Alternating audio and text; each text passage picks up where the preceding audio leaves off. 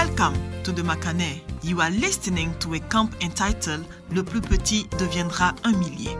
This camp titled Le plus petit deviendra un millier was held in October 2016 in Mampong, Ghana. In this camp, Bishop Tagiwol Mills teaches about how demons have an objective to attack the scent of God by bringing resistance, frustration, and temptation their way.